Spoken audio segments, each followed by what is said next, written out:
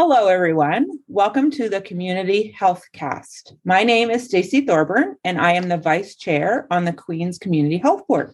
With me this morning is Shelley Wynot, who is a student support worker with the South Shore Regional Center for Education.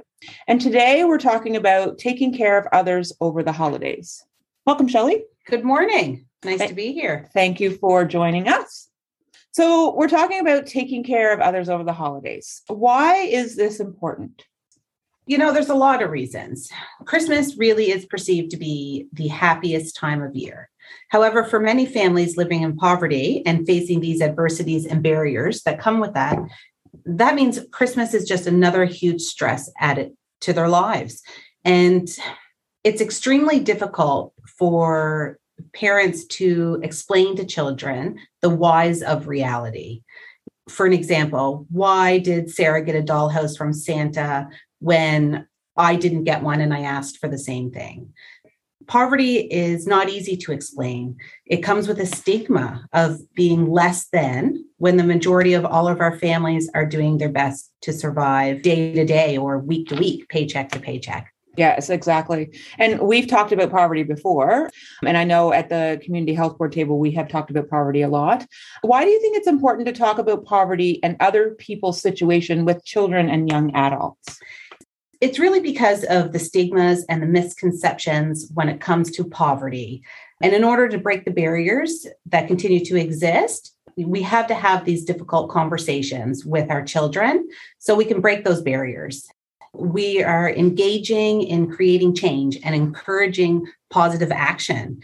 So when we have these honest conversations with children, it allows them to reflect and be a change agent and to understand. Mm-hmm. It's not easy to talk about poverty, even though it is surrounding us every day, especially us and the work that we do. How would you have a conversation about poverty, especially with children? It really is much like a conversation around race or ethnicity or death or sick of a loved one. Mm-hmm. You know, it's as complicated as you want it to be or as easy as you want it to be. Children learn by doing. So instead of donating a gift card to the food bank, things that you can do is like take your children or your child to the grocery store and have them purchase items on a list for a food bank and get your kids involved. Mm-hmm. Having them accompany you to the food bank to drop things off. Have your children come up with items that they love to eat and they want to donate to the food bank mm-hmm. or to families. It's the little things that you can do to bring that awareness and mm-hmm. to break the stigma. Yeah, for sure. And like you said, children learn by doing. And when children learn by doing, it sparks conversation. So, absolutely. So kids would say, well, why would we be doing this? Yes. And who would we be doing this for? And you're not being specific. You're just letting them know that there are situations out there that are different from their own. Right? Absolutely. So even for an example, so our son, I have always taken him to families' homes when we are donating food. Mm-hmm. And that would normally be, I would never take him to a home of somebody who goes to his elementary school, right. But somebody who goes to our middle school mm-hmm. or to our high school. And that's the same as Christmas mm-hmm. when we are delivering Christmas gifts to families. Yeah. I take him with so he can see and recognize, yeah. and that's a lesson for him. For sure. I do the same thing with my nieces, mention that we've done something and they always ask, well, why? And I said, well, sometimes there are people who don't have as much as you. So they well, what does that mean? And what does that look like? And so we're allowing kids to experience empathy and being able to put themselves in other people's shoes, right? Exactly. Which is great. And to know that there are people out there who are helping. And so if they were in that situation one day, they would know that there would be support out there. Absolutely. Right? A familiar face. Yes, exactly. And when working in the school system, that's an important thing. Yeah. So I work in 3 schools. So it's important for families to see my face at all different levels, to know that this is what we're doing to create change. That's right. And you're the connection to the 3 schools here, yes. which allow us to be connected to the community, Absolutely. Which is great. Yeah. How can people help support families during the holiday season? So, Shelley, when we talk about taking care of others over the holidays, can you give me some examples about what might happen? Yeah. So what we have done typically in the past is what we noticed that our poverty rate is so high in Queens County that when Christmas rolled around, while it's the happiest time of year for so many people, it is not for many of our families. And we had to figure out a way that every child, or the majority of children, would have a gift underneath the Christmas tree. Mhm. So I'm not even sure how long ago, maybe 10 years ago, I came up with the idea of having wish lists, choosing families confidentially Mhm. with teachers or with administration, and then calling those families to say, you have been chosen. Mhm. What would your children like for Christmas? Nobody is going to know anything, Mhm. and I will be the middle person. Mhm. And families really felt a sense of relief. Right. And the people who help us do this are businesses. Mhm. I would say for 7 years, the Best Western helped. And we have, local families and local community businesses who will just call me Mhm. and ask for a wish list of Mhm. children.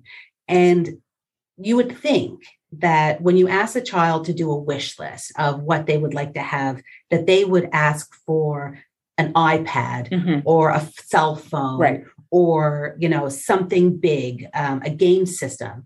But the reality of it is, children want new bedding. Mhm. They need boots. They want winter coats. I had one time where a child asked for a gallon of paint, Right. so their bedroom could be painted. Mhm. And so what we have done is we've created this connection between our businesses and our local families who want to do something amazing for families, but never get the recognition for Right. it. And it's been so amazing Mhm. that Mhm. we have started this here.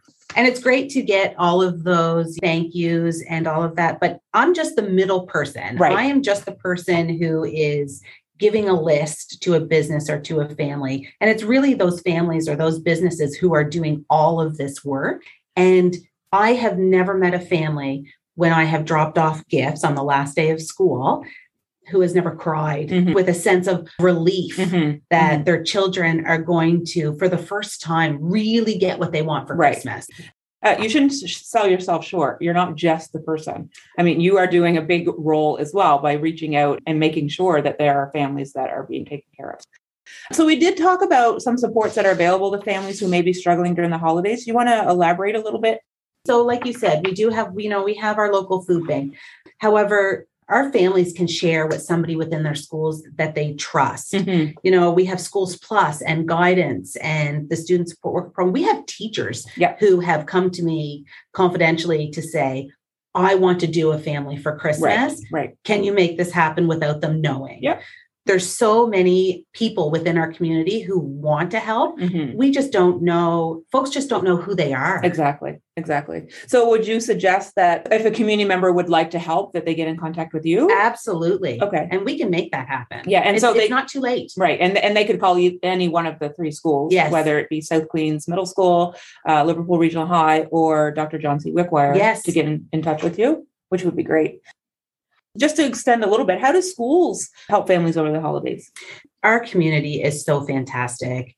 So if I use COVID for an example, we got a very great donation from our community, and we support our families over the holidays. Mhm. We send out food gift cards. We send out gift cards for families to be able to purchase items for their children. Mhm. Even an example, I can remember I had one family, their child asked for a dollhouse. And so when I gave that list to another family who was doing it, the family purchased this 5-foot dollhouse that came with a running toilet and all of these pieces. And I brought it into the Wickwire and I said, how am I putting this 1,000-piece dollhouse together? Because you can't send those No. to families' homes without Right. them being put together. Right.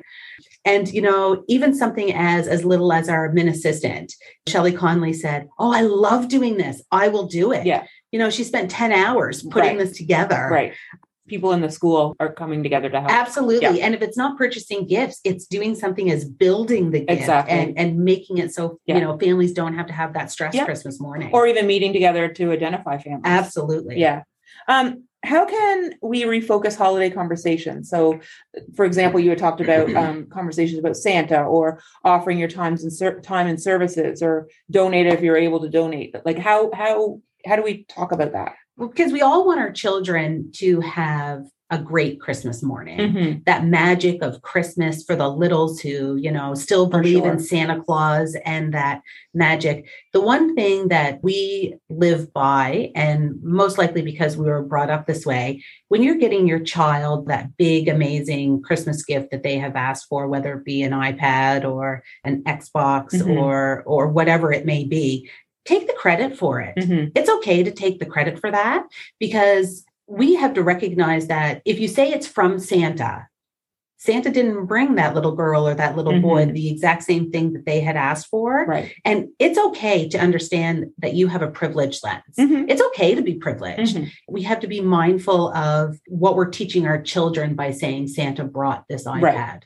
Because there are some littles who would say, well, Santa only brought me, let's say, a Barbie. Absolutely. Right. The comparing those two things. Yes. Changing the conversation just a little bit. Right. To make and take the credit for it. Really okay. One person's kayak is another person's rent. Exactly. Yeah. We have to be mindful of the conversations and make sure that we are including all of our community members. Is there anything else you'd like to add, Shelley, that we may not have gone over, or just want to hit home how people can help? Yeah, if folks and businesses, community members want to help, they can definitely reach out to our schools. Our schools can put them in contact with me. Mhm. It is never too late. If you can't do it this year, this is happening every single year. And families are thankful, truly thankful for what we are able to do, what our community is able to do. We are a tight-knit community. And so knowing that we're taking care of each other really warms the heart, right? It does. Which is great. Yes. Which is great. Shelley, we know that we work well together, and we've been doing this for a long time. As my role as vice principal here at South Queens Middle School, I've helped identify some families and help deliver, and very heartwarming to know that we can help some of our students. So, absolutely. Yeah, it's a great thing.